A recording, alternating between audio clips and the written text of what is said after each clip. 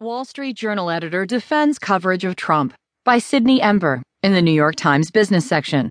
I'm Christy Burns. Gerard Baker, editor-in-chief of the Wall Street Journal, vigorously defended his newspaper's coverage of President Donald Trump on Monday, rejecting suggestions that the Journal had not been aggressive enough. Facing tough questioning at a town hall-style meeting with the staff, Baker denied that the Journal had been too soft in its coverage, according to several